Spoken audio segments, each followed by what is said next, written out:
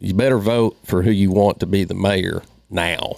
Literally, you're looking at people who you could probably get in a runoff with this crowded field. You could probably get in the runoff with less than 20% of the vote. Really, when we look at it, you got to get people from just general observers to fans to super fans. The super fan in politics always early votes. So Stephen. Back to the Ravens. Yeah, right. So, well, I don't want to say that. He was a super fan.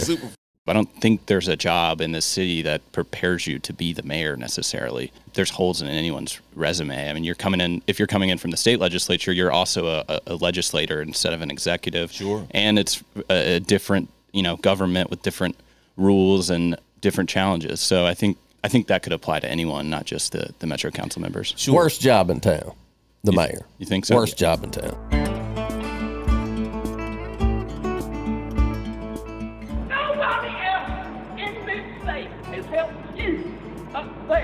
The way I have. Nobody. Not this man right here. Your best friend. When you see something that is not right, not fair, not just, you have to do something.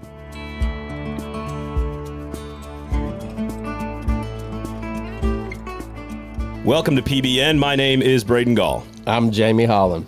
With us in studio today for our 2023 mayoral Megacast preview prediction edition, Jeff Carr, of course. I'll let you give everybody your titles, former mayoral candidate yourself, but if you want to go ahead and give everybody your 46 titles, please do.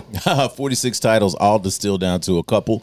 I am an interfaith leader of the Infinity Fellowship and the Infinity Center. And in between that, because it's an interesting vocation and calling, I do political consulting, infrastructure consulting for nonprofits, and just go out there in the world and live my best life. So I'm happy to be here with you guys. Living a good life is good. It's a good way to be, especially in these crazy times we live in. Stephen Elliott from the Nashville Post and the Nashville scene. I'm just going to call you political guru extraordinaire. Is that good? Okay, that's a new one, but yeah, I'll go with it. All Have right. you moved to Stephen number 1, Mr. Interim Editor? There's still a couple other Stevens in the building, but Are you most senior? Actually, I believe Stephen Traeger, the music editor of the Nashville scene, has been there longer, though I think we arrived around the same time. You're power ranking the Stevens inside the Post and the scene to get this thing started. Okay. Used to call him number 4. You're number 1 in my heart, Steven. So thank you guys both for being here, Jeff and Steven. Please rate, review, subscribe, share the show. We do appreciate it. And, of course, tell somebody about it. That's all we ask, is just tell one person about it. Okay, so a lot of stuff to get to on the show today. Obviously, our last episode before Thursday, August 3rd, as we enter a huge election for the city and districts in the mayoral office, vice mayor.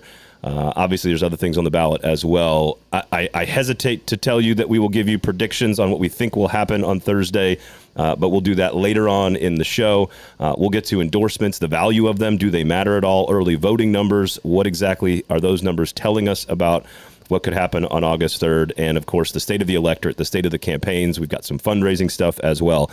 But I'm going to get started with a personal story, and we'll see where this conversation goes. And that is, I have been fortunate enough through this show to be able to sit down for almost 5 hours and ask my own personal questions and have my own personal conversations with 5 of the 7 candidates running for mayor. And I get asked by people who are far smarter than me about this stuff, who am I voting for because of those conversations? And I have no clue who I would vote for if I had to go do it today. And I am curious what that tells us about the entire process. And Jeff, I'll start with you. Well, you're in a great position because you had a one-on-one. Honestly, in full disclosure, I got a lot of calls from a lot of candidates early on in this process because of the work that I do in community, some of the work that I've done when I've allowed myself to dip into the space of politics. And I declined every offer because I said I can't make hide or hair of anything. And right now, focus is on the family and community. And just the political space right now is difficult for everyone. So I found myself squarely in that column of undecideds. When you look at the undecideds here, whatever poll you go to, whether it's 53%, whether it's 23%, there are a ton of people out here in the world who just don't know still who to vote for with Election Day looming. I don't know. When people have sent me a text, I'm still in a space of not knowing exactly who the best candidate will be. But I will say this. This weekend I was in Pensacola. Last week I was in Pensacola. My son wanted to go out on the ocean on one of those wave runner things. Kind of reminds you of a motorcycle and my motorcycle days. So I was on that thing and we were hitting those waves and we were in control. And I was really mindful that You're just thinking about Heidi Campbell. Yeah, that's all I was thinking about. Of course, you're a mind reader. But I'm thinking there about how that drive feels. You know, you're pulling down on the throttle. You really got the horsepower between your legs and you're driving that. Coming back home, I was driving the minivan.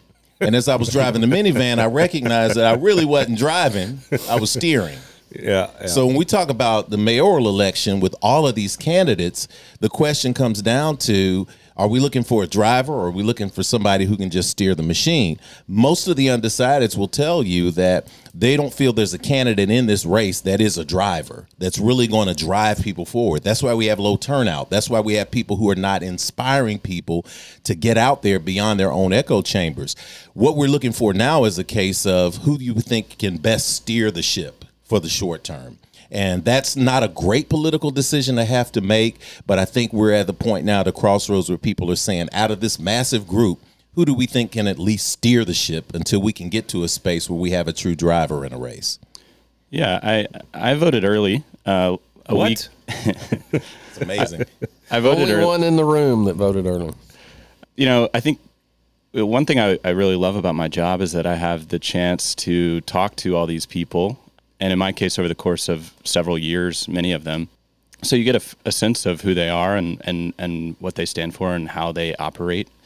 And, you know, for me, I think I was able to vote early because, one, I don't like lingering on decisions. I just like to get it over with, which bit me in the ass. I said on Twitter, someone that I voted for annoyed me a couple days later. Might have flipped that one, but at the end of the day, you know, it's okay. The mayor's race, you know, I made a choice, and I'll get another choice in 6 weeks or so. So, you know, I figured if I made the wrong one now, early, I could make another one next time around. Well, The person that got your vote for mayor, they're exceedingly motivated right now. How great they must feel having learned that. Sure, yeah. So again, I'm not going to ask anybody here who they're going to actually vote for. That's not what we're going to do on the show. We're not endorsing candidates or whatever. But Stephen, through the process of getting to, because like what I found through our process of getting to know them was just like there's not a lot of difference between a lot of them. And so how is that personal? Not everybody has the access that you have, of course. What were the factors, let's say? Because like you could argue if you're going on ideology, it could be one candidate. If you're going on strategy, it could be another candidate. If you're going on who do you think, to your point, Jeff, who could steer the ship best, that might be a different candidate. Sure. Like those could be the actual differences here. You know, I think that's a good point. There are a lot of similarities between some of the top candidates. My process, honestly, is more focused on the council races, which I think is probably a little different than a lot of voters out there. The council races can be very low information. I think the mayoral race, honestly, is pretty low information for a lot of voters too, but even more so at the council level. So I interviewed most of the at-large candidates for a long time, 40 minutes or so for each. And that's really, once I talked to all of them, I kind of figured out who I thought would do a good job. And once I came to that decision, I was ready to vote. It was more about that race than the mayoral race for me. Okay. 21 of them, right? That's right. I got to 14, I think. That's like 2 full days of interviews. Yeah, and I transcribed them, and and I prepared for them, and I put them on the website. Yeah, it was a lot. Go read them is what it sounds like. Yeah. They're all on a convenient homepage at NashvilleScene.com. There's a little button that says elections at the top right, and you can click there, and you'll find them all. Or Nashville Post, but I think it's, Jamie, why are people? We talked about this on a previous episode. The common assumption for early voters, and I'm not lumping you in, Stephen, in this, but the common assumption is that if you are on either end of the spectrum pretty solidly, that would be a reason to early vote. Why else are we're going to be at about 50,000 early votes total. That's about half the electorate.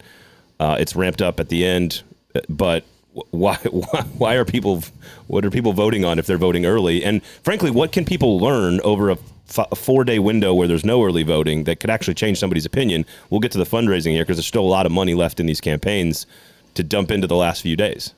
Well, I'm just glad the Election Commission is not spending money in litigation that allows us to have more open early voting sites than normal across town, so just the one downtown. It's embarrassing. And I have no idea, considering the limited amount of information, how somebody could say, yep, I know that's who I'm voting for. They were locked in early, knew who they wanted, and went. Normally people go vote early because they want to stop getting mail, stop getting people knocking on doors, get off the robocall list, get off the text message list. A sophisticated campaign, once you early vote, they're taking you off of their list every single night to get you off to save money. But long and short of it is, I don't know, other than think like, man, they're crazy. How could you vote right now? With the exception of Stephen, of course. But what are you going to learn, though? What is it in a 2 or 3 or 5 day window? So let's get into the low information part of this, because somebody's waiting on somebody to come to their door. That's all it is. Are you going to knock on my door and talk to me? And normally a lot of people, especially high information voters, they kind of want to see the candidate. They want to interact with them on an interpersonal level.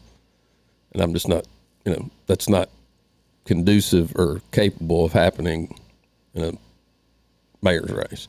You got one candidate out there running some 24-hour parade. It's not a bad stunt. The Hive said, "Oh my God, what a gimmick!" Well, no shit. Everything's a gimmick. Everything in a campaign is a gimmick. In a campain is a gimmick. gimmick. And the gimmick that works is the one that wins. How many voters was he interacting with at 3 this morning? I have no idea. That was last week, Stephen. But it was something.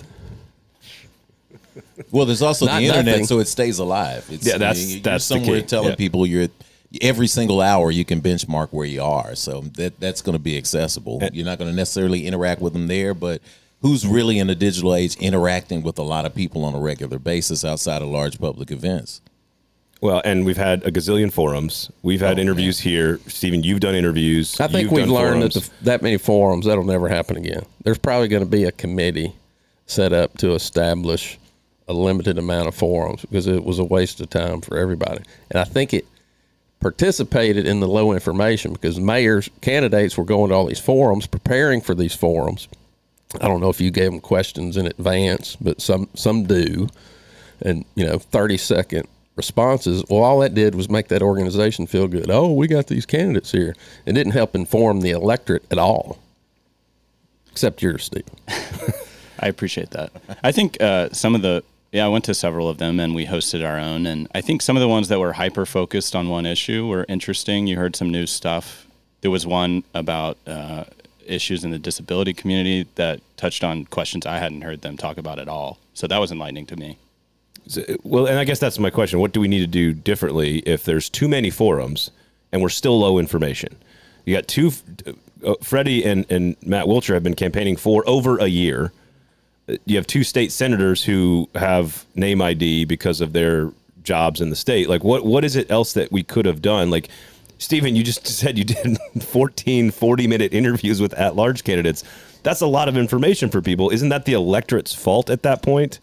Well, I don't really expect most voters to read those or all of them, or sit down. They're 3,000-4,000 words long, each of them. So it's hard for me to expect even my close friends who are interested in this race to read all of them and come to a conclusion. I think you have to have various ways to filter that information, which I think is what the goal of some of these forums was get like-minded people together that are interested in a certain issue or topic. And if you're super interested in transit, if you're super interested in, disability issues or whatever some of the other forums were, you can get a better sense of if the candidates are on your side of the fence or not. I think we're all too distracted. Okay. On social media, whatever the latest outrage machine is producing, some. You don't want to talk about Jason Aldean again? Bro country anthem, what the fuck ever. Who cares?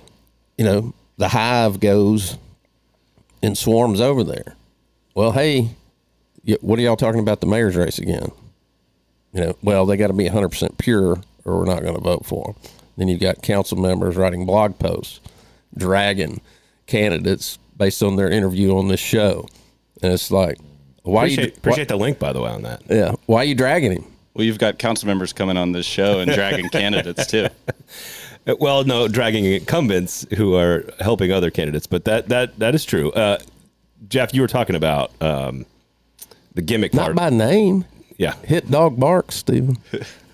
You were talking about the gimmicky part of this, and Sure. you of course ran in one of these, and I was looking at some of your answers, getting ready to talk with you, and one of the questions was, I'm paraphrasing here, but go ahead. One of the questions that was asked of you was like, well, how can we rebuild trust in institutions, or something like that, and this was like 2018, and I'm like, glad to see that a lot has changed, because one of the things that we've talked a lot about on the show with all of the candidates is trust in the council, trust between the electorate, trust between the city and the state. There's like all these different things. And while we have tons of interviews and tons of long form stuff for people to go consume if they want to, as someone who's done this, the thing that still lands is the gimmicky social tweet that has this funny video or this viral this, and you can't manufacture virality. I know there's a million marketing companies that are trying to, but it hasn't changed all that much between 2018 and now, even though the tech landscape is a little different. Yeah, and again, I used to train community organizers, and one of the things that we taught people was that people get activated based on self-interest. That's it, period, point blank. You can go into a neighborhood and say, we want to attack crime, and you're not going to be successful at getting people to show up to a community meeting because crime is always going to be here and it's always going to loom. It's so big that people don't think that they can break it apart. What you have to do is say, hey, how many people got their cars broken into this week? And they say, oh, I got my car broken into. Well, let's find out where that's coming from. Well, there's a house on the corner there at 10th and Jefferson, wherever it may be. And we're going to shut that house down where all the illegal activity is going. You spend a couple of weeks out there doing that, and you see the crime decrease on that particular block. Then people say, oh, my gosh, I'm all in. Then the next block says, how could you do that? Let me do the same thing. And so sooner or later, you grow this locus of focus out where people, all who have a self-interest, come together and they start to grow. People have to see themselves in these elections. When we talk about the hive, when Jamie mentions the hive, we talk about getting into early voting. Traditionally, aside from Stephen, of course, the early voter is the person who has decided who they love, who they like, who they vibe around. And they are going, you're going to see that. It's going to come out in what they say. It's going to come out with what they tweet. It's going to come out no matter how many times they try to hide it in what they write. It's going to be evident. And so what do we do with the rest of the people out here who are waiting to hear something that connects to their self-interest?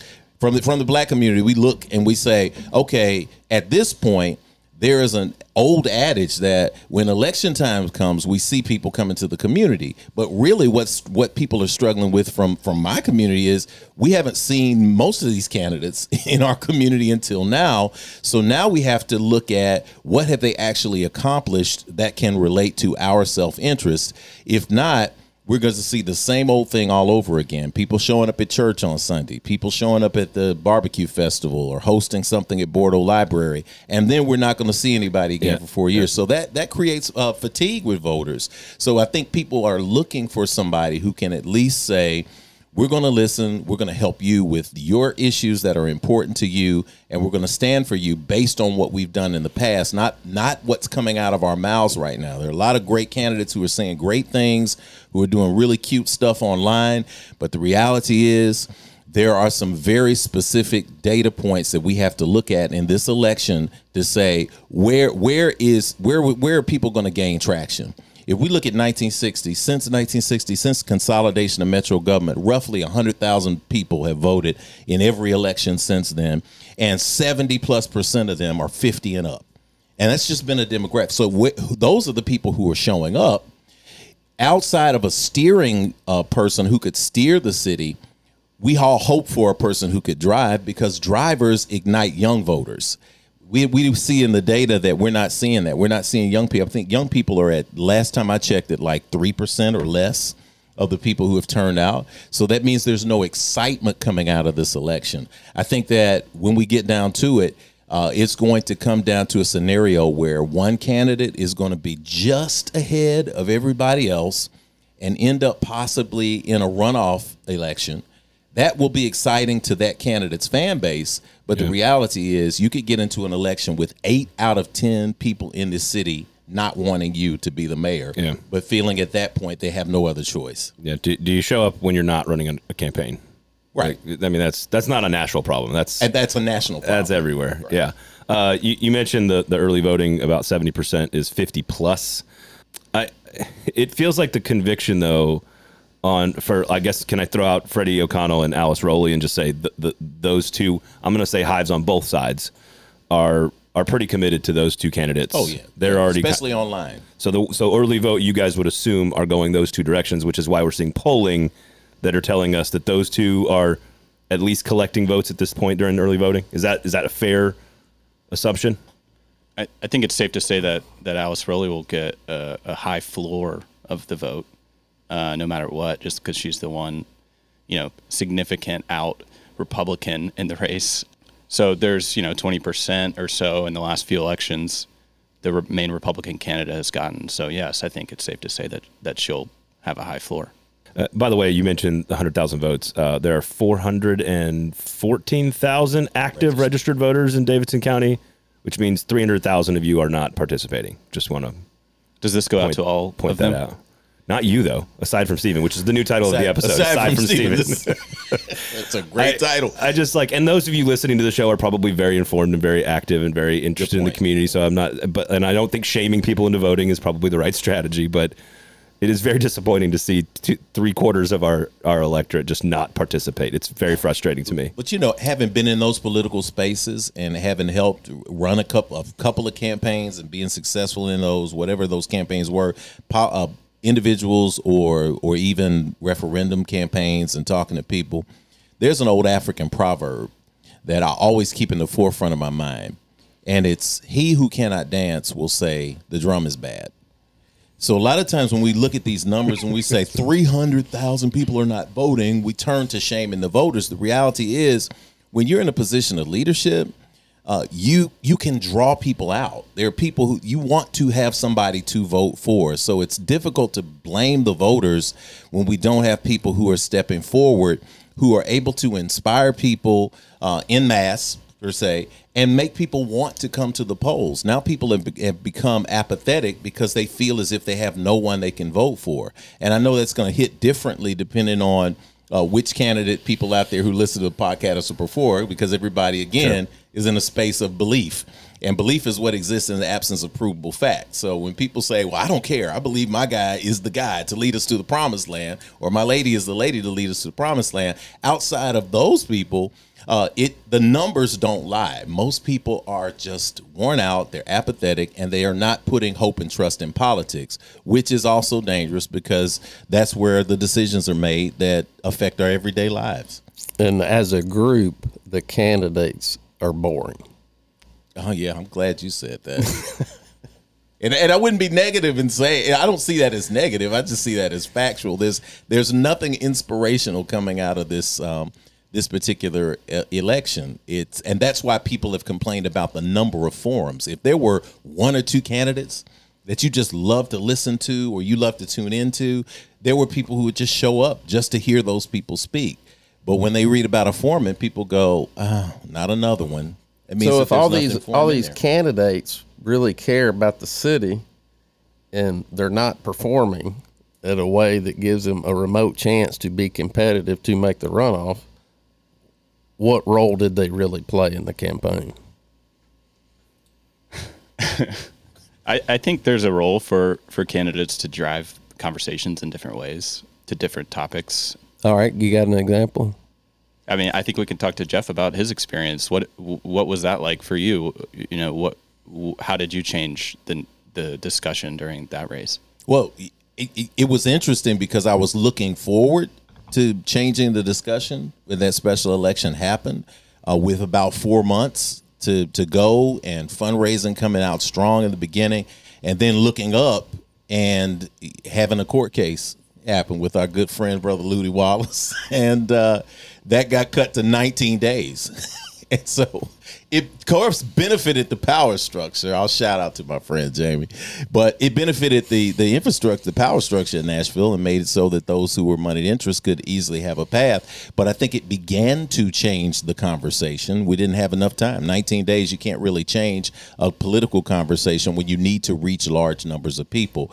But I think that in this case now, you have a diverse set of people there. You've got people who've been running for a year.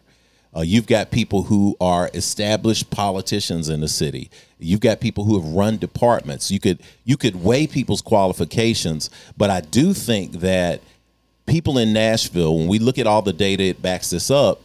People in Nashville are not content with the direction of the city and what has become a political oligarchy. Even with the council, there are people who feel as if the council no longer listens to the people. They only listen to their donors. As evidenced by this recent stadium vote, I thought it was really, really tough on the population to have to sit through watching their hearts being poured out for hours upon hours upon hours, and to have council people pretend that they were listening to them, only to wait until the public hearing's over and vote the way they were going to vote anyway. I think you continue to create spaces like that, then people develop a distaste for politics. So because I don't know how some of the people crying foul on that, the things they were crying foul about is actively going on right now around a soccer stadium. Oh, well, yeah. That's a whole new episode, too. Yeah. I don't want to cross-pollinate here, but them's the facts. There also could have been they had time for another proposal, but that's not just the council's fault either. So, but course, I'm going to quibble with you. It wasn't a court case. It was Section 1901 of the Charter. I didn't write it. The Department of Law grossly misinterpreted when an election is held for its most important officer. And the Supreme Court agreed. And the Supreme Court agreed. And our Supreme Court in our nation is agreeing on a number of things right now. So it all is about interpretation in the end. And it comes down to, there's a lot of interpretation legally that could go one way or the other. But again, when we talk about issues like that, we also have to talk about, how do people feel as if they've been heard? And do they feel as if they've been heard or not? One of the challenges that I think, to loop this back to this mayoral race, one of the challenges is answering the question, does councilmanic experience translate into the ability to run a city? We've seen that the last few mayors have come out of the council, starting with Megan Barry, who was the first council person to actually sit in the seat. What has happened with Megan Barry? What has happened with David Briley? What has happened with John Cooper? What has happened with who may be next? Councilmanic skills and legislative skills do not always translate into leadership skills. And we're in a situation where we've had, I'll defer to Stephen, we'll be having 4 or 5 mayors within like a 6-year span. Something like that, right? Right. So, well, the people that are pissed, 2017, right? Right. Yeah. So the conclusion of that is, if there's people pissed off at how Metro works, they're disassociated from it, maybe we don't pick mayors from the council. Maybe we don't. And from a leadership perspective, from an organizational perspective, I pity any council person who might emerge as mayor. I pity them, because it's a difficult challenge to go from sitting next to somebody in a chamber to then being in a position of leadership. Because that can create, I don't care if it's even in the business. I mean, Stephen, you come from Stephen number 4 to Stephen number 1, apparently in the organization, right? But you may face some challenges from people who said, Hey, Stephen was sitting in the desk in the cubicle next to me. He's not going to tell me what to do. I could be sitting in that space too. Now can we get the interim tag removed? But Stephen, I like to say that every job's interim at the end of the day. Time comes good. for us all. Stephen number 1, Stephen number 2, healthy rivalry between the political and the music department in the building there. Just it's a friendship. There's not much. A lot of animosity. Not much rivalry. I will respond to you, Jeff. I think some of the things you're bringing up also would apply to anyone running for the job. I don't think there's a job in this city that prepares you to be the mayor necessarily. There's holes in anyone's resume. I mean, you're coming in, if you're coming in from the state legislature, you're also a legislator instead of an executive. Sure. And it's a different, government with different rules and different challenges. So I think that could apply to anyone, not just the Metro Council members. Sure. Worst job in town. The mayor. You think so? Worst job in town. Well, but it's got to be. Yeah. That's one of our very first episodes. I asked you, why do we have 47,000 candidates running for office? And you said no one wants the job. And but now it's everybody wants the job, but they see paths. Do we think, again, going back to early voting and sort of people that are convicted enough, except for you, Stephen, that are going to vote on August 3rd, is it safe to assume that vote is going to break for, I don't know how to say, I don't want to say centrist candidates here because that's a national term, but like they're all kind of the same at this point. But is that this is bordering on predictive, and I hate that part of this, but are those votes going to break for Wiltshire, Yarborough, Campbell on day of? Is that, or is with all the fun, we can get into the fundraising here with money left on hand that people are going to start pouring into TV ads over the course of the last week? What happens on day of? How do those voters break? Because that's half the vote, basically. I don't think I have a good answer for you. I don't know. I think, you can look at all these data points we have about who's spending money on TV, who's knocking doors, who has the biggest staff out in the field. And those things probably are playing a role, but I don't think it's possible to say right now how that's going to break, unless Jamie or Jeff, you have a different interpretation. I'll jump in. Yeah. It's breaking like 2015 broke. And you had Bill Freeman, Megan Barry, David Fox. And as we get towards Election Day, the far left was breaking for Megan. The far right was breaking for David Fox. The county was shrinking for Bill Freeman. And instead of going a Republican voting for someone they might be able to tolerate more, aka Bill Freeman, Electability almost, right? They went with the true believer, David Fox. And so putting David Fox in the runoff automatically elected his opponent. Didn't matter who it was. In this case, it was Megan Barry. As soon as that runoff was set, it was over. Despite what anybody might think about Davidson County, we're not going to elect a Republican as mayor. No. It's not going to happen. The best, their ceiling is the runoff. And then whoever it is, they're going to get smoked in the runoff. Going back to 2015, that's the race that Howard Gentry got in at the last minute, right? Correct. So Howard Gentry took enough of that black vote away from many political pundits who say for Bill Freeman. Had he not been in that race, then you would have probably been looking at Bill Freeman versus David Fox. And of course, there's a theory that a certain organization got Mr. Gentry to run for the purposes of keeping Bill Freeman from the mayor's office, because that entity, it's eroded a lot since 2015, but back then its peak, it couldn't elect a mayor, but it could keep someone from being mayor. I think a lot of the people that the people in this room talk to think that way about candidates. I think there is a huge number of voters who are not that predictable. There are Republicans in the city who would vote for the most liberal person in the race. I think there are Republicans that are going to vote for Freddie O'Connell. I don't think. I think you just named him the most liberal in the race. Heidi Campbell would like a word. No, I think I don't think at the metro level it's quite as predictable. You'll ask someone why they're supporting someone or why they voted for someone, and their answer will sound, silly. Sometimes it's like you said, it's because they knocked on my door. It has sometimes can have little to do with what they stand for.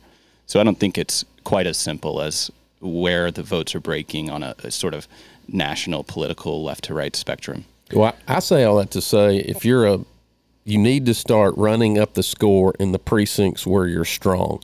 If you're just trying to add one voter over here in Hermitage or Bellevue or Jolton, it's really not a good use of your time.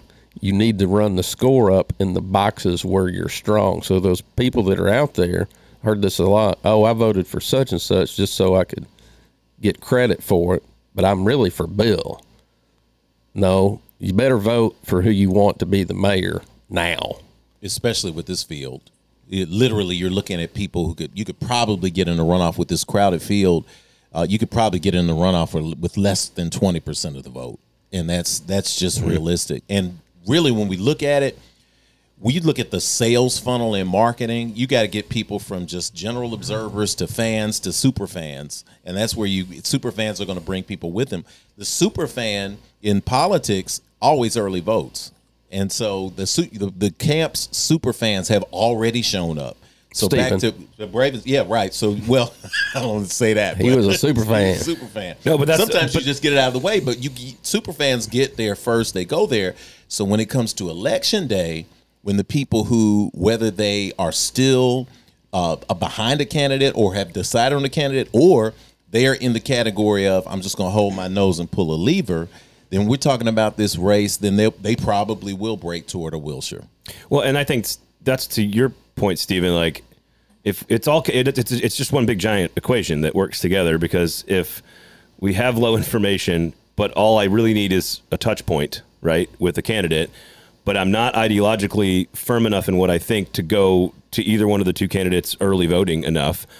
I'm just trying to figure out then what that equation, what's on the other side of the equal sign at the end of that equation. If it's just because if you've got 3 days left or 2 days left or 5 days left, you can only knock on so many doors.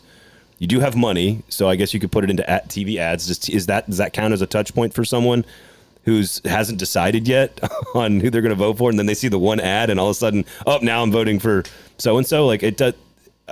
The calculus is very odd to me in that situation. Yeah, I think there are some people who go to vote out of civic duty, not knowing, really, not having strong opinions about who they're going to vote for. They get in there, they see someone's name, and they remember, oh yeah, I just saw that ad. He looked nice. He had his kids with him. He was in a school. He was at a school. The sun was shining, and yeah, that name sounds familiar. So I think elections can be very irrational. And you talked about the 2015 race. The vote was very close in the first round. You could have flipped a coin, and the runoff could have been to a different makeup. So, part of my job is narratives, I guess, and that's what we're here to talk about. But I think we can get lost in those sometimes. When a lot of times it can be more useful to flip a coin. Doesn't endorse. Well, it also rained that day, election day in 2015. It rained that afternoon. Does an endorsement count as that? Is it that? Oh, I happen to see on Twitter that so and so who I've heard of, Jim Cooper, let's say hypothetically, that person endorsed so and so. Is that in the same ballpark as what you're talking about? I'm sure there's voters out there who are waiting on Jim Cooper's seal of approval. I don't know how many there are. I think the impact it could have is you look at Jeff Yarbrough. Maybe you're one of these undecided, 20+% undecided, 25% undecided. And you think 3 or 4 of these people are pretty similar. You don't really have strong feelings about them, but you remember Jim Cooper being in Congress for 40 years, positively or negatively. If it's positive, maybe you think, okay, well, this guy's legitimate. I didn't know if he had a chance, but if Jim Cooper's endorsing him, maybe he has a chance. So I guess that's a seal of approval in some ways. But I don't know that it's like I'm going to vote for whoever Jim Cooper tells me to vote for. Well, is Taylor Swift count as legitimate? I think that's the one endorsement in the city that could actually move votes. The Swifties, definitely. And definitely endorsements matter to who endorsements matter to. I mean, that's when people seek that. They say, oh, that's my guy. I'm going to do that. And literally there are tons of informed voters who are just pouring through and hitting the rewind button on this podcast, and they're sharing it and they're liking it and they're saying, damn right. There's always, I'm serious, and I'm speaking this good into your world because I think it's necessary for us to have more independent voices in the city. When I was coming on the scene 30 years ago, we had so much diversity in thought that you could see the polarization, but it wasn't always negative. You could always go where you needed to go in Nashville, see different people, and have really good dialogue. But you had diversity, especially in media. You could walk into the office with an appointment or not sometimes and see and sit down and talk to John Siegenthaler. You could see and go to the Banner's offices. At the time, the scene was really, truly a fully independent, unconnected, disconnected, really almost underground revolutionary kind of voice. In the black community alone, you had a Third Eye that I published for 11 years. A couple of years later, you had the Tennessee Tribune. At the same time, you had Sam Ladd's Communique. You had the Metropolitan Times. You had Contemporary Magazine. You had all of these voices that were really good and strong in politics. That's kind of gone away with consolidation of much media. So people aren't necessarily trusting what they see. But then there are people who do vote based on what they perceive around them. There's an old adage that yard signs don't vote. You know, a ton of people have yard signs, but then there's a sweet spot where if you don't put out yard signs, people say, oh, they're not a serious candidate. And there are people who vote who see you on TV. And if they don't see you on TV, oh, they're not concerned with reaching me. There are people who say I can spend all day and knock on 100 doors, or I can reach 200,000 people with a media buy and put my name in their space. So I think this is so close in this election to call, really because you got at least 4 or 5 candidates who are really running in the same circles all the time, who would consider themselves progressive, leaning, far to the left. So what do you do when you have a number of people in the room who know each other, who are in the same circles running, and only a few people who can vote to elect them, and they have to choose one of the people in their circles? That's why we're seeing people conflicted, because they like the politics of everybody running. Now it's a question of which one do I bank on getting to lead the city. Endorsements alone are meaningless.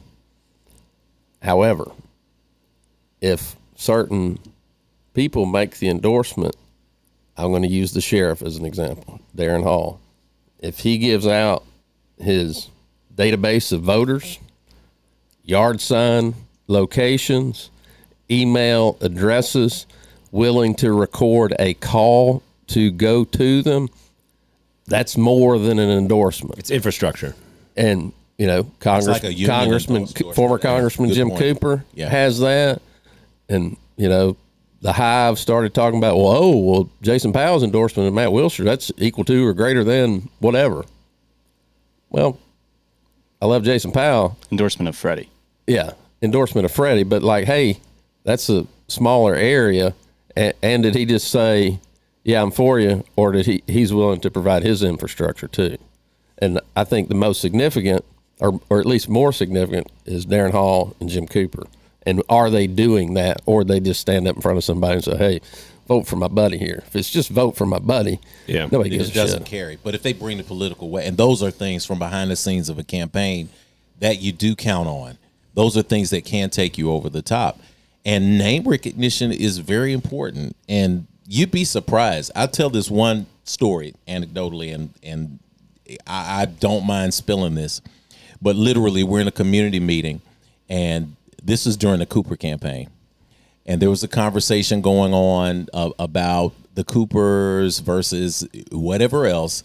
And there was a lady in the corner, I overheard. She said, I think it's so nice that the congressman is going to leave his job and come down and run for mayor. I'm so excited to vote for him. And nobody said anything. Of course, the campaign staff didn't say anything. I'm like, well, just count it as a vote. So there are some things that go unexplained that are variables that you just can't control. You just can't control those things. You can just hope for the best. And when you're in this part of a campaign, you take whatever you can get, however you can get it, because now it's a mad rush to the finish line, which makes it exciting more than it has been over the last several months. But it also makes it difficult to discern whether we're truly going to get good leadership, because now we're at that point in the campaign where people will say anything to get elected. They'll say anything to get a vote. And that's where it becomes murky. Well, that gives us cash on hand fundraising in July. We had some numbers. Matt Wilshire, $120,000. Freddie O'Connell, $114,000. Jeff Yarbrough, $85,000. Alice Rowley, $54,000. Heidi Campbell, $38,000. Sharon Hurt, $23,000. Vivian Wilhoit, $8,000. And that's right, Jim Gingrich with almost $6,000 raised in July. A lot of different varying numbers in terms of cash on hand, but Matt Wiltshire with almost $200,000, $183,000 left on hand. Jeff Yarbrough with $112,000, $74,000 for Freddie O'Connell. It drives me nuts that is how we're using our resources in this world, that we're going to spend hundreds of thousands of dollars over 5 days on God knows what, TV ads, digital ads, whatever. But it's the system we live in, so it is what it is. What is that? Is there anything to be learned about the fundraising in July and the cash on hand left over with, basically 4 or 5 days to go?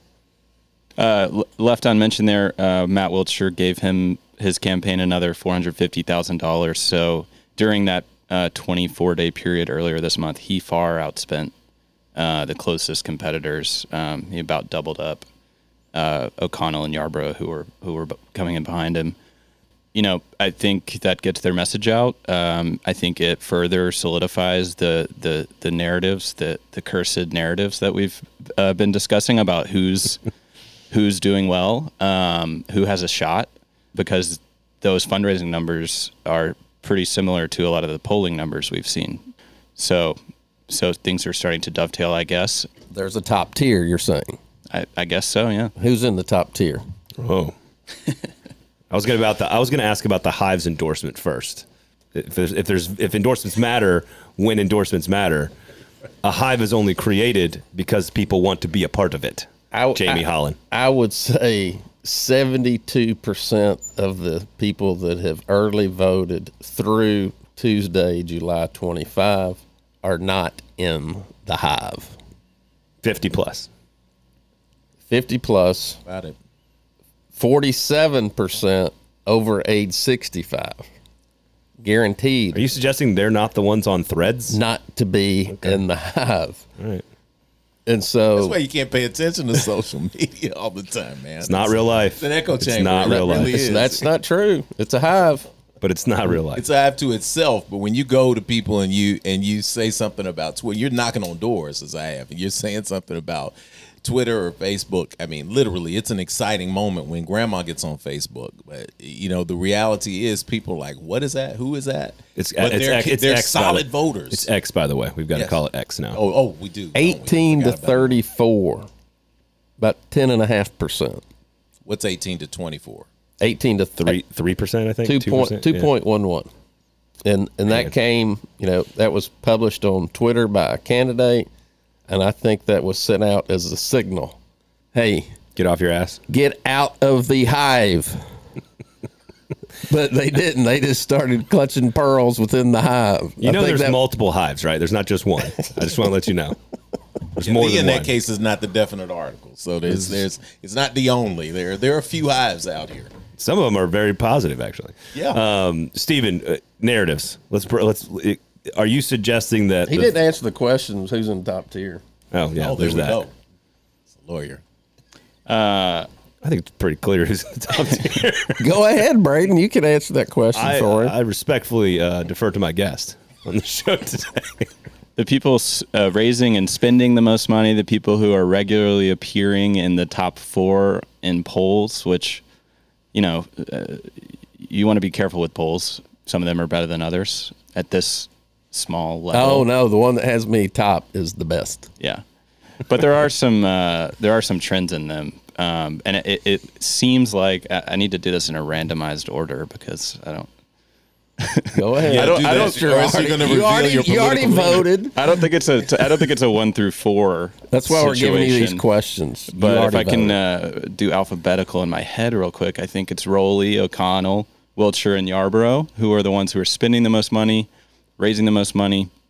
Well, in Rowley's case, she's got this floor of votes, I think, that kind of puts her in that category.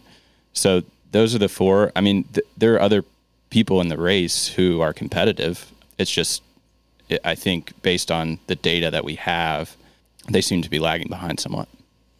I think messaging. That's is about as vanilla as a top tier explanation I've ever seen. I think messaging is another one of the factors, though. If you're talking about just money and just like who's had the most fully formed message for the longest, and it's very clear who that is in terms of Freddie O'Connell, and maybe from a distinct standpoint, he's got his message more distinct and maybe more differentiated than everybody else, and certainly the most thorough and thought through. I think that's why there's a hive there, is he's got the message. I will say, I'm going to respectfully disagree, but after Stephen, go ahead. I just want to go back to the 2015 race. I think that Megan Barry was, 5th or 6th in money, and she won. So I do want to be careful on that front. Are you amending your top tier? I'm not, but you have to be careful with paying attention to these numbers that we have. Well, so I want to hear your rebuttal, Jeff, in just a second. But so I've heard a few these the narratives that you're talking about. What is the lesson we should like? What are you getting at when you say, is it we just have no clue what's going to happen on election day, and we need to learn from every election in the history of this country that we just don't know who people are voting for? Yeah, I try not to be too confident in my descriptions of what's happening, because I've been surprised before, and I'll be surprised again. I'll probably be surprised on election day. So yeah, I guess the lesson from that is, if you want someone to win, you should probably go vote for them. There you go.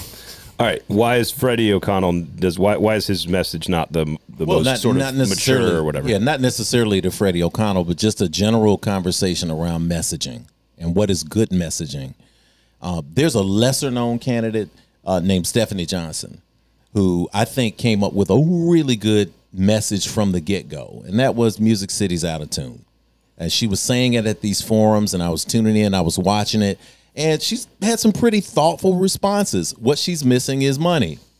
So a Heidi Campbell can come along and have the money to put Music City's out of tune commercial out.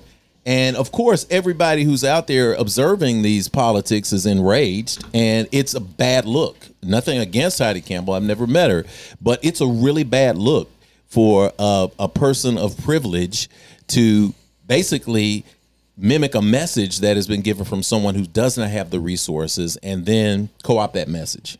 That's not a good look. But to the vast majority of people who, because she did not have the resources to get her message out there, the vast majority of people who are in that particular hive, they say, oh, that's great commercial, great messaging all the way through. We see good messaging from people like, I'll say a Vivian Wilhoit.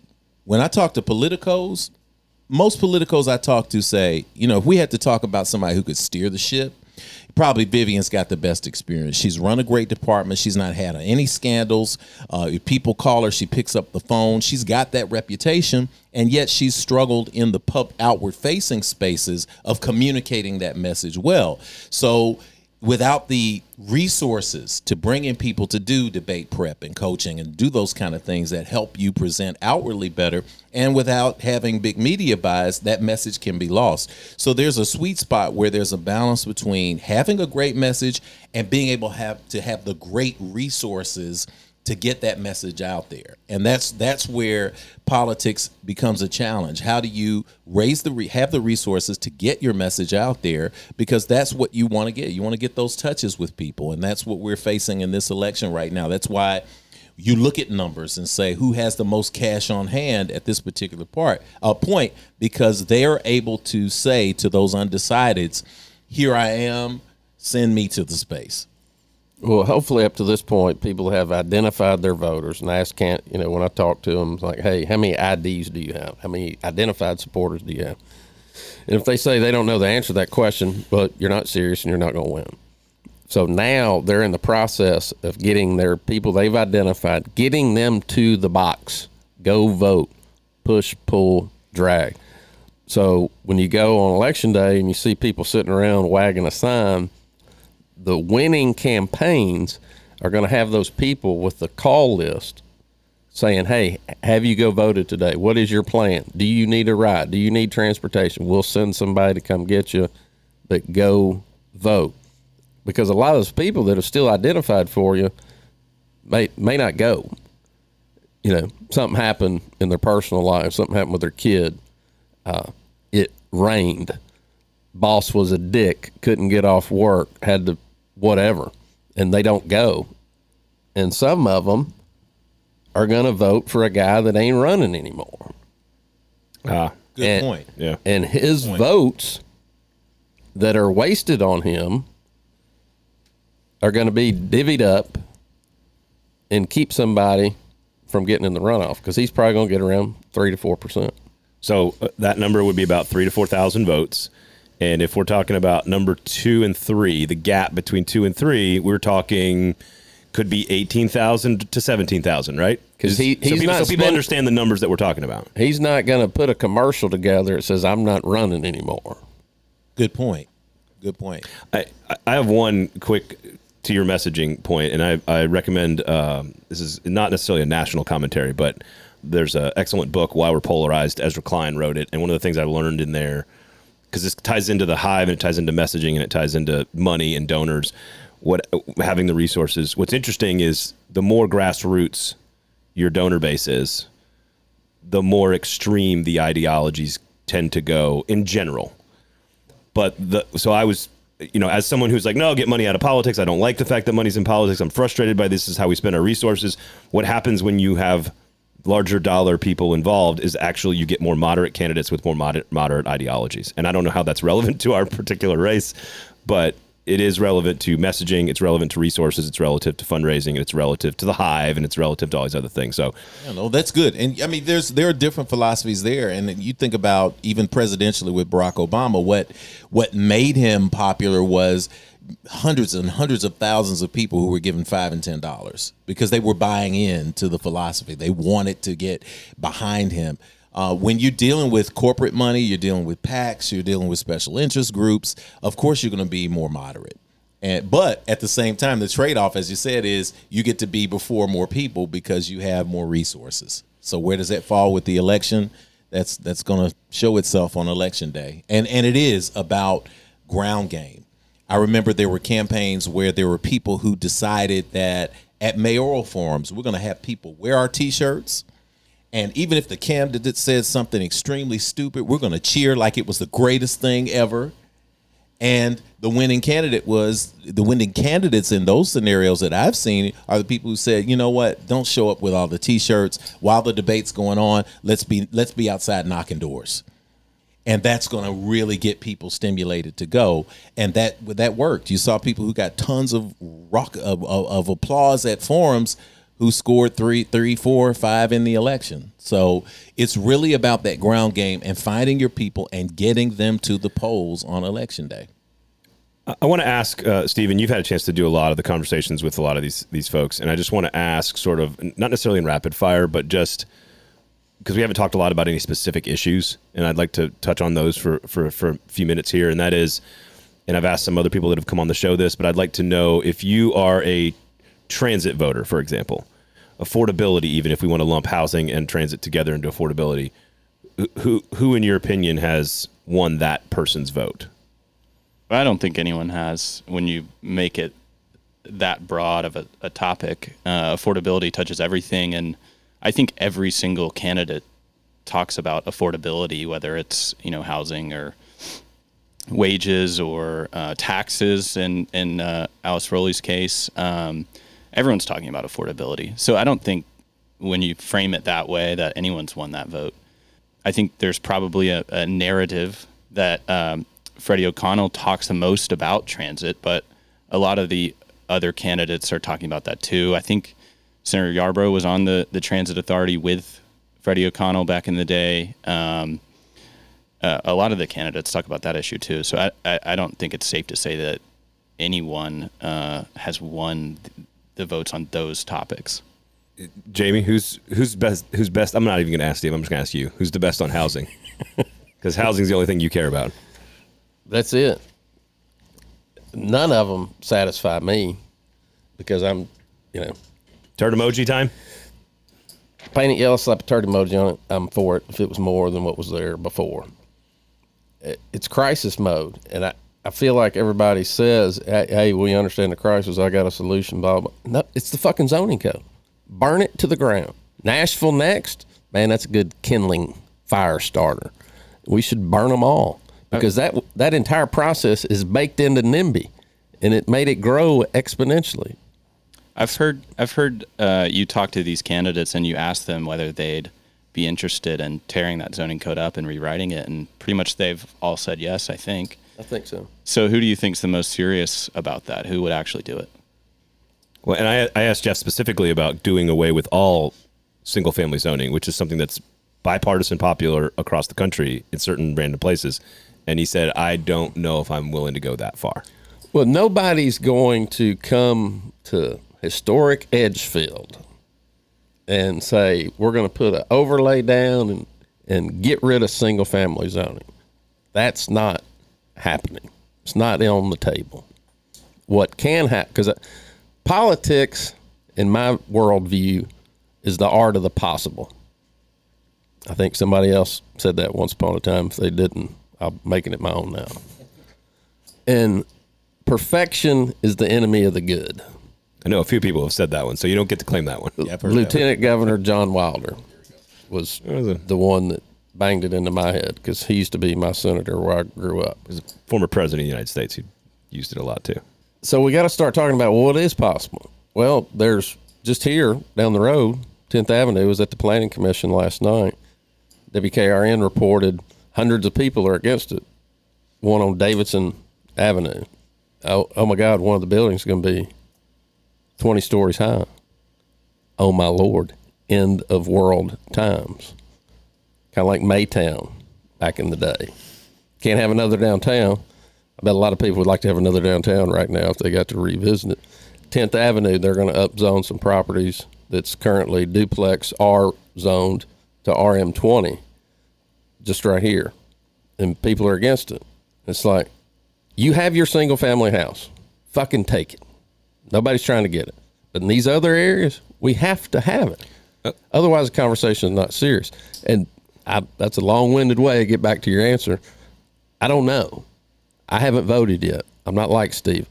But my vote's going to be based on who I think can do that. Yes.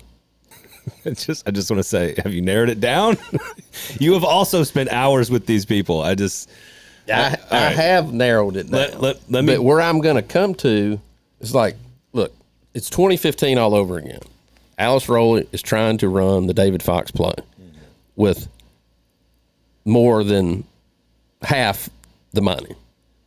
A little over half the money David Fox did. It's not possible. I think a vote for Alice Rowley is wasted. All right, well, that's my one. I'm going to get to your prediction in just a second, but I want to go back to Jeff, your point about steering and driving, and then Stephen, your point about voter, like having a chance to talk to these folks. Do you guys feel that someone has differentiated themselves in the leadership space? Like, affordability is an issue. It's very broad. Maybe I should narrow it down. I can ask you about gun violence or safety or education. I don't know if there's anybody that you think that has separated themselves on any of those issues. I think they all kind of, again, have very similar answers. Who in your mind has messaged the leadership part of this the best? I actually, there's a couple of them that have messaged the coalition building very well. I think Heidi Campbell and Jeff Yarborough, of course, have done that in the Senate. Matt Wiltshire touts his economic successes and previous experience. Who has done the leadership messaging the best? I think when you talk about that bridge building aspect of it, that you can poke holes in anyone's argument, and if you spend time on X, as I spend a lot of time on, you'll see those holes poked by supporters of different candidates. I think, the people who are coming from the legislature arguing, I'm at the legislature, I know these people, I can talk to them, but they've been at the legislature as their opponents and their detractors will point out they've been at the legislature when this stuff's happened. Then you can point to the council members. They don't have that experience with the state, so maybe they can't build those bridges if they have been the ones who've been kind of at odds with that group. And then I think Wiltshire's argument about working with the state has been that he worked with the state economic and community development department back when he was in that role for the city. That was a completely different era of state politics. It's hard to say that those are comparable. The types of people he was working with are not the types of people that the mayor will need to work with. This is random, out of context, but this week is the 5-year anniversary of Andrew Delkey murdering Daniel Hambrick. And that was a conversation driver, change agent. It led to enough petitions being gathered, but the community oversight on the ballot. That also led, I think, that consequence was it got us a community oversight board, and within a span of time, less than 5 years, that has all been turned upside its head, and I don't think it's being talked about broadly in the community anymore. Jeff, do you agree with that? Yeah, I agree. I think an issue like that could be something that would distinguish a candidate. But it's a hot button issue. And what I've found in this crop of candidates is people have steered away from hot button issues, and they've steered away from the practical solutions. There are issues with affordability. We know, in other words, 4 election cycles, not one issue has changed. When you ask people, what are the issues? And, education. We want to fund education. Affordable housing. We want to make sure we take care of transit. These are the exact same issues that we have talked about through 3, possibly 4 election cycles, which says what? That we've seen no movement on. That we shouldn't pick our mayor from the council. Well, is what you're saying. Yeah, and personally speaking, you made that point twice. I think that there's something there. And that's not just with me personally, with my ethos, but that's something that we're seeing across the board with people, that touting whether I voted for a piece of legislation or not is not indicative of how you would lead a city. It literally is not, because you have an opportunity to score points. We started out with talking about things that are gimmicky. Let's be honest, when the soccer stadium was up, it was politically smart for John Cooper at the time to vote against it. Why? Because literally, when you're behind the scenes, when all of the votes are lined up for it, you can get political points for tapping into the angst. It was a great move by O'Connell to vote against the Titan Stadium, knowing that the votes were going to be there for it to pass anyway. So tapping into that angst is important. There's a lot of angst now. I think there's an article out that talks about angst now driving. The issue is, though, when you address the angst and you get people to come and support you, if you don't address the angst, if you don't fix the issues, then you just create a self-defeating cycle that, again, frustrates more and more people down the line, because they say, they tapped into the angst. Looking at 4 years later, we didn't do anything. So the decision for me has to now come down to, who do I think can best navigate or steer us through the next 4 years, and then use that 4 years of data to determine whether or not they did what they said they were going to do, or whether or not it's time to go into a different direction. And I think a lot of people out there are feeling the same thing. People no longer want to hear what people are saying. They want to hear what people can do. If you're talking about an issue like transit, that is important for all of us. And it's important for me. I thought the Let's Move Nashville was a terrible deal, because like Nashville Next and other plans, you don't have the availability. You don't have spaces where you can get regular people to contribute. If you're having a charrette at 9 o'clock in the morning on a Wednesday, how many people who actually use transit are going to be available at that time? So you have a really small sampling of people who get to determine a plan going forward that ends up punishing people who are going to be the users of something like transit. So something new has to come about. There has to be something visionary that comes about for something like transit, for affordability. But in this case of a mayor, you're going to have somebody who gets into that office, who decides, we're going to do something radically different that is actually going to take this issue off the table for the next cycle. If there's somebody who can emerge in the next few days, who can show me that, you know what, I think they could best do something radically different, that's what's going to earn my vote, and I think that's what's going to earn the vote of people out there. All to say, everybody has identified the issues. Everybody. Yeah. Everybody. Yeah, the big 3, started in 2015. But to Jeff's point, what have we done to move the ball since? I mean, we can't send $1 billion to the Barnes Affordable Housing Trust Fund and think we're going to build our way out single family, or give it to nonprofits and build our way out of the problem. It's not going to work that way. It's not without an adjustment to the zoning code. I think here's a random question that we have not, Jamie, in all of our episodes, we have not brought up, and I just want to see what everybody thinks about it, because I found myself, as I'm trying to parse the margins here, right, on a bunch of candidates that I actually would be okay with being our mayor, trying to actually differentiate the very small margins. Does the administration matter should the administration matter to the voters who people are going to bring in with them 100%. into this? How should people be feeling about, and I'll start with you, Stephen, how should people be feeling about the types of administrations each of these candidates will be bringing into the office? No one person can run Metro. It's crucial who is running your the different offices within the mayor's office, who you're delegating authority to. Those are the people who are going to be carrying out your priorities. So yeah, it's absolutely crucial. And they won't really say. We asked a few of them in our forum who they'd hire. They're not going to talk about that, but it is incredibly important. So you can you can look at who these people are surrounding themselves with now, because a lot of times those are the people who end up in the office. That's what I was going to ask: is how can then voters? How do you go about trying to figure that out if it's so important? It's tough, I think, for an average voter to figure out like what someone's chief of staff or top advisors are like and what they're going to push. But it's incredibly important to what happens in a mayoral administration. The most important thing for me right now is who are you going to select to be your director of law? Of course, to your point, they're not going to tell because they may have political baggage, and nobody's looking for baggage right now. We'll take the baggage when there's no consequences to if I'm the candidate to my election. But right now, the director of law is running the town. Under no set of circumstances should that be the case. I don't give a shit what the charter says. Director of law, you listen to the mayor or the department heads. There's litigation comes down the pipe. You communicate with the mayor, the mayor's office, and the department heads. Settlement offers come down. Let's do it. Let's talk about it. Because right now, the director of law, I don't think the mayor wanted to sue the state relative to the Speedway, but he did anyway. But the problem I have with that, regardless of what side I'm on that issue, pro Speedway, yes, there's no accountability for that That's decision. one instance, right?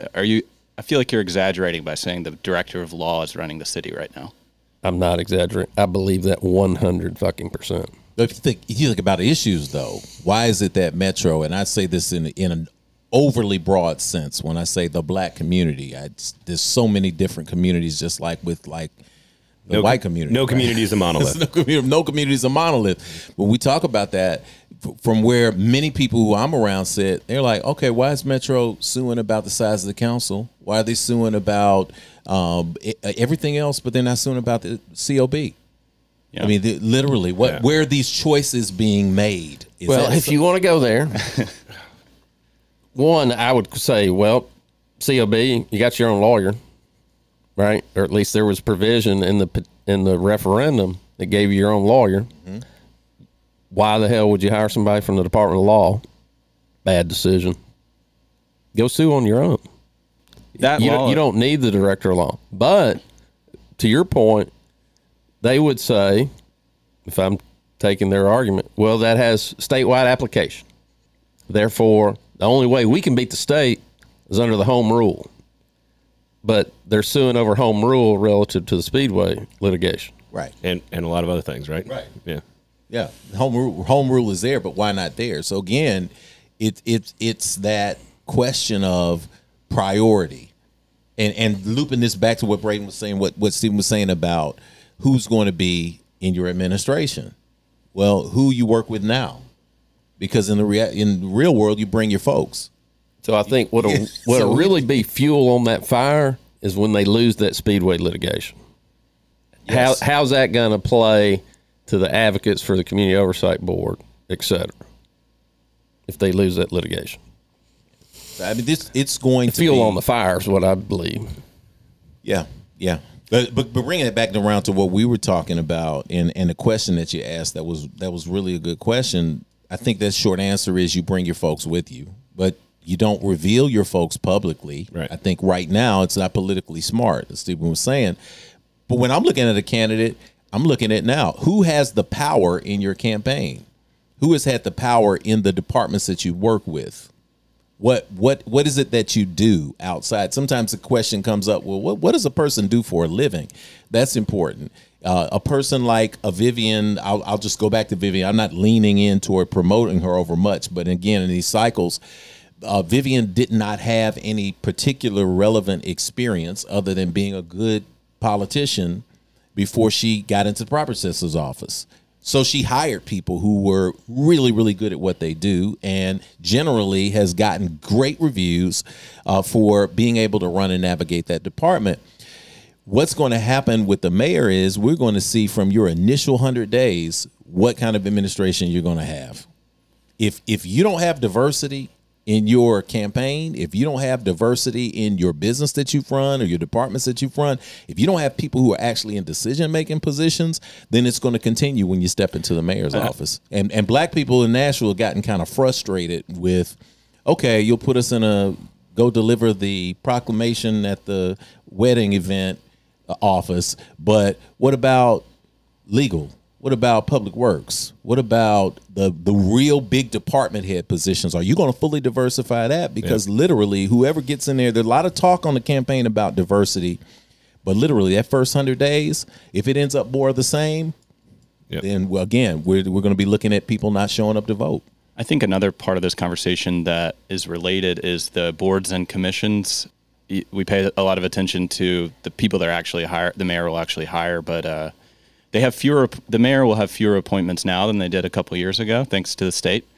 But it's still. Would you like to create an airport authority? We've got a quorum right now. I think the four of us could have a board. Right. But it can get overlooked. There are all these different boards and commissions around the city, and the mayor gets to appoint the people who sit on those in a lot of cases, and they, in a lot of cases, have significant authority in how the city functions. So you have to pay attention to that too.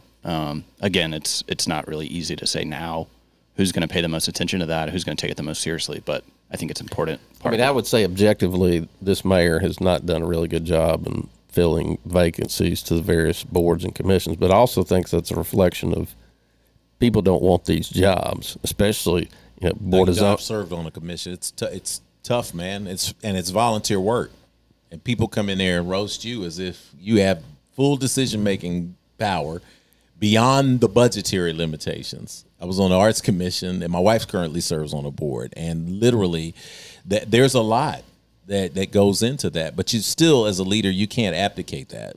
You can't just not appoint, is the case that we've seen a couple of times over the last administration, and Vice Mayor Shulman having to step in and make some appointments too. Those appointments to those boards and commissions also fall into that category of who the candidate knows. And you're going to go with the people that you know first and foremost. So your circle is going to determine the future of the city, because your vibe attracts your tribe. So the lack of diversity complaint about boards and commissions, I hear it. But who can volunteer an exceedingly large amount of time to do this? Well, people who are well-heeled, got stable jobs, trend older, and white. So will the council consider, or the mayor consider, paying some sort of stipend to get people incentivized to do it? Because it's kind of like it would have to have something attached to it, though, right? It's kind of like HOA. Who wants to be the HOA president? 12 council members unopposed. Well, who wants to be the council member? Oh my God! Thank God you did it. Now I don't have to do it. And it comes with a lot of complaint and grievance and airing of grievances. Like, what are we going to do to get more diverse boards and commissions? Well, I think we're going to have to pay them.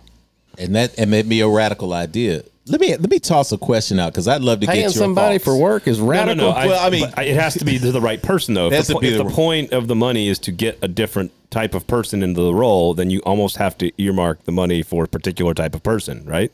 That's what you're saying? Well, I think 'Cause, I mean, there's a lot of that well-heeled- might get the attorney general sends you a you want damn to get letter. a job description in order to make sure that's that what they I'm meet saying. that. Your ass. There's a lot of, I don't know any well-heeled people that don't take extra money. You know what I mean? Like, everybody takes the money. So I don't know how that guarantees you a more diverse board is what Right, I'm asking. people who run for council take the money. What's the stipend for this, by the way? $200. Thanks. Y'all, we're well heeled. Let me ask you this though, because this has come up recently. You talked about endorsements. We went through endorsements. What about endorsements that are de facto that you have no control over? So, say for instance, do you all think that council people should be endorsing other council people in races or mayoral elections. The reason why I ask is previous episode. Okay, when you look at disclosures, even right, when you look at disclosures, a person came to me and they said my council member is endorsing somebody for office, and so I don't feel as if they should have done that because I gave them money to represent me. Then they turned around and supported another campaign for a candidate that I didn't, and I don't want that by default to make it look like I'm supporting. Personally, and I don't want to use the current mayor as an example of why politics is complicated and how it's like. I personally can separate John Cooper's message as a council member on a campaign and then how he governed. Like I can separate that very easily on a particular issue. It's not hard for me personally to do that. I can say, I want you to be my council member in my district, and I think you're going to do the best job to run my district. I don't, like, would I prefer us be exactly perfectly aligned on who you're voting for the mayor? Fine, but I can separate the two. Like, personally, it's not a problem for me. Again, I think that's, I don't like the criticism of people changing opinions based on what their constituents want post campaign. Because I think that's the job. The job is to, like, tell me what you believe in, then I'll decide who I'm going to vote for. But then if you're governing, you need to govern based on what the people want you to do. You don't understand the purity of our hollowed out politics. Sorry, Braden. My last comment on the administration is I would be concerned about diversity. I think it's important. I am personally interested in temperament. That is what I am interested in. Is the temperament of the administration to some degree. I don't know how we figure that out before the election, but right. I don't know. Yeah. So again, it's going to be a challenge. Again, Dr. Martin Luther King said that the true test of a man or a woman is not where they stand in times of comfort and convenience, but in times of challenge and controversy. So all of this sounds good. And you again, I think the biggest challenge is if someone from council gets elected, because that moment when you get somebody who throws back up in your face that you used to be in a desk behind me, what do you do in that moment? What temperament comes out? Because I always say there's something in that courthouse water that once somebody sits in that chair, especially if they've not been in a chair of making decisions that affect people's lives every single day. That's what I look for in a mayoral candidate. Have you had experience where if you make a decision, somebody's not going to eat?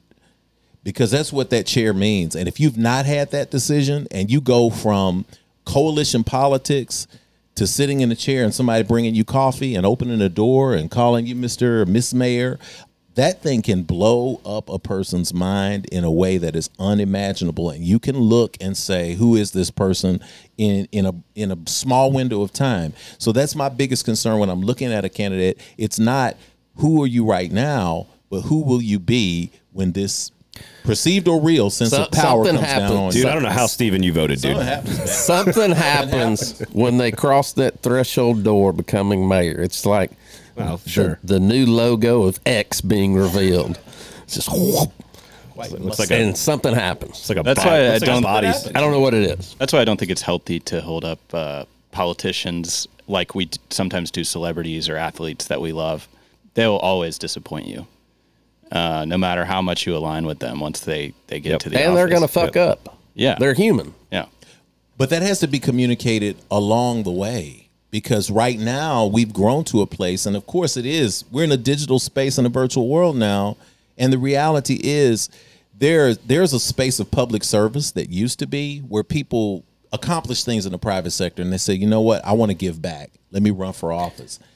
Then there was a path that emerged where politics became a portal for celebrity. Addicted to attention. Two people sat in this room, candidates, and said very, very much like, I'm going to make a ton of mistakes, and that's part of the job.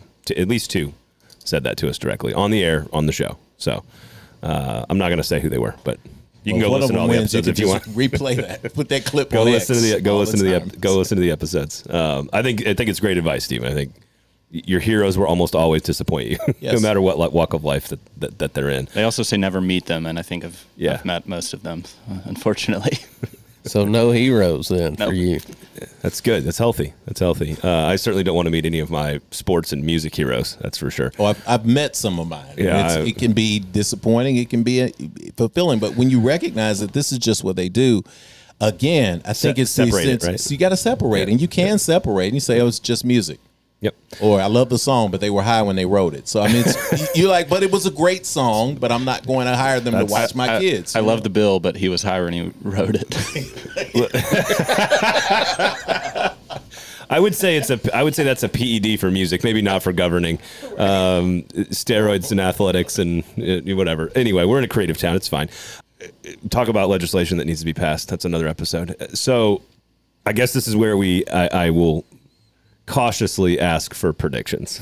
Who is, when we reconvene at the end of the week, post August 3rd, all your polling locations are listed in the show notes, and all of the emails for all the council members listed in the show notes if you care to use them. Jamie. According to Stephen, number one, there are 4 possible candidates: Wilshire, O'Connell, Yarbrough, Rowley. I've already said if you vote for Rowley, you're wasting your vote. A Republican, no matter how diehard you are, is not going to be the mayor of the city of Nashville. So that leaves 3. Wilshire, O'Connell, Yarbrough. Either one of those 3 won't Rowley in the runoff with them. The O'Connell campaign was sending that robo-text yesterday showing poll from the Laborers PAC. They didn't mention other races in there, but it mentioned 2 candidates in the field, Freddie and Rowley. He really wants Rowley in the runoff with him because he knows that'll elect him mayor. Same for the other 2.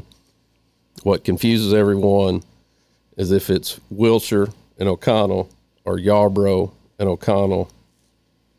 He doesn't want that. And all polls had indicated that Freddie's in the lead. I would say those polls are not holding up based on the data of the people who are voting. 47%, 65 and up, 71% age 50 and older. I don't know who's going to get in the runoff, but I think Freddie has out-lefted Heidi, and I think Matt and Jeff are fighting to get in. I'm going to wait and hear more, Braden, before I pick my other one. That's the biggest cop-out way to do that I've ever heard. All right. You might be poised for the next biggest cop-out. All right. That's why I warned everybody. The predictions portion of the show might not go the way. It's tough to predict. I will say that, again, concurring on that pathway to Rowley being in the runoff, I think if I were to talk to my Republican people who share honestly with me as a Democrat, they would say their victory comes in scoring somebody for the runoff. They kind of know they're not gonna win the city. Anecdotally, the Republicans that are in my life are voting for other candidates. Not Rowley. So and there are. I would guess. I venture to say they're going toward Wilshire and Freddie. Okay, and Freddie. Okay, there's an anti-populist, anti-subsidy corporate movement that Freddie's tapped into that I think is across party lines. I think Wilshire and Yarbrough are fighting for the same voter, in my opinion, if I had to guess. Stephen, who do you think is going to make the runoff? Good. Yeah. So that's good. I would just say that again, if the Yarbrough, if the O'Connell, if the Wilshire campaign, if they can turn their people out, if they can turn their fans out on election day, if they can somehow drive this to knock the Republican out of the race, that's when it gets interesting. If it becomes Wilshire and O'Connell, the debates are going to be they're going to be awesome. That's when you're going to really get to the. It's going to be impossible to differentiate. If it ends up Wilshire O'Connell, if it ends up Wilshire Yarbrough O'Connell, the dangerous one I think would be probably Wilshire Yarbrough. That would be the toughest decision that people would make, but I think that there would be enough distinguishing between a Wilshire and O'Connell or Yarbrough and O'Connell to really be able to say who can bring in those voters who are going to show up, who are Republicans, and that would take them over the top. In a lot of elections, there's two main outcomes. So in my line of work, you can kind of write two versions of the story. You can say this person's going to win, this person's going to win. You already have those in the can, right? Fill in the relevant details once we know that person won. He's got 8 of them in the can.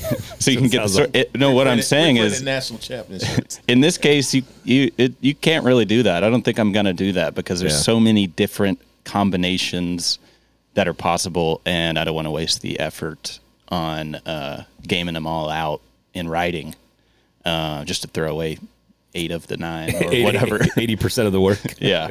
So it'll be a frantic Thursday night, I think, or maybe even Friday morning.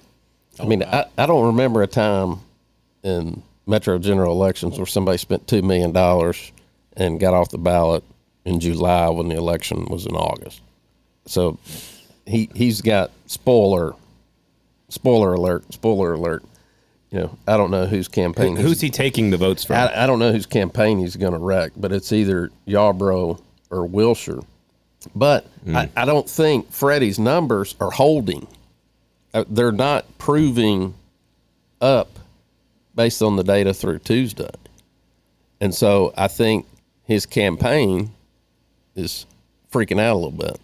I think if you had seen an uptick in that youth vote, Yeah, that would have signaled well toward Freddie. But we didn't see that. man, you guys all really took a stand. Well, Braden, you lead us. So here's Yeah, I'm going to see if you're going to break from because if not, if you fall in line, this is going to be the cop-out club. I told you guys at the start of the show, I don't make predictions. That's why you 3 are here. All right, so here's what I would say just before you jump in. I want Nashville. This is what I personally want, and this is not an endorsement of a candidate or an indicator of who I'm voting for. I personally want Nashville to choose between the best 2 candidates for themselves. If that's naive, fine. I'm fine being called that. That does not include, in my opinion, Alice Rowley. So if it's Yarborough and Wiltshire, fine. Let's decide. If it's O'Connell and Wiltshire, fine. Let's decide. If it's O'Connell and Yarborough, fine. Let's decide. Throw Heidi Campbell in there. Fine. Let's decide. But I want Nashville to decide between the 2 people that will best represent the city, and I want the voters to decide. That's it. So you're pulling. I believe the Tennessean in 2016 endorsed democracy. Oh, I remember that. You talking about the epic cop-out. I believe that's what Braden just did. But that is not how I am voting, because I could vote in a strategic way to try to ensure that if I think it's going to break one way or the other. And that is not. I am going to vote for who I think is going to be the best candidate for what I believe and what I want for the city, knowing full well that might be like a no labels vote. What do you do at the crossroads and the intersection of who do you think would be best personally for the city and who do you think would be most effective at getting things done? I think they're different people. I think in the final week, which is why I want Nashville to decide that, honestly. That's kind of what my answer is. The final week, I'm sure we've gone on way too long, Braden, but in the final week, only an hour and 40 minutes in. I think you're going to start seeing some contrast being drawn, some of these candidates. And that's necessary. I can't believe it's waited this long, but here we are, culmination of certain candidates been running for a year, and they're seeing in their own polling and then their own data what's happening. And I think everybody's kind of freaking out. And are we going to give up drawing a contrast on someone and risking it all? And I think, no, I think some of these other candidates or camps, i.e. the Bellmead Country Club coming up with a PAC, that kind of deal, I suspect they're going to be also drawing contrast on these other candidates. I don't mean to give free messaging advice, but along that lines, I think there is a very clear antagonistic message against one particular candidate that could be run this week should a few other candidates want to do it. One candidate came on this show and said, you cannot be spending a year poking the state. I think the quote was poking the state in the eye and then get into office and try to work together. Later in that conversation, that's a message, by the way. That's just a message strategy. Later, it's not necessarily true. Later in that conversation, that candidate also said that the state is trying to take our democracy away. So I think their eyes being poked from most. I agree. And again, it's not, to your point, Jeff, earlier about someone saying Music City's out of tune and then someone with resources taking it. It doesn't matter if the message is necessarily even accurate. I'm saying there's a lane to message that particular strategy. If someone wants to take, you can hire me. It's fine. If you want that, to me, that's the differentiation. If I'm trying to differentiate between the three that we're talking about. We're so deep in it now that you can say whatever you want. Yeah, No I one guess will hear it. that's true. We're way deep into this. Jeff and Stephen, thank you so much. It's been a privilege. Thanks. Thank you for guys. coming in. Jeff Carr, Stephen Elliott. Stephen, why don't you go ahead and tell everybody an hour and 40 minutes into the show where they can find your election coverage. Go to NashvillePost.com or NashvilleScene.com and you'll find all of it. And are you still on the Twitter DMX thing? I am, but Okay. my name is hard to spell, and it's I'm at Elliott Stephen B. Just Okay. type in, Okay. you'll find me. There you go. Great stuff over there at the Post and the Scene. Jeff Carr, thank you so much Great to be here for with coming you guys, in. man. You can follow Jamie on Nothing. X at JR Holland. Nothing. Follow me on nothing. Follow you on nothing. You can check in on me at the Rev Jock, JOC, for Jeff Obafemi Carr. Or if you're bored, you can go to the car window with 2Rs.com.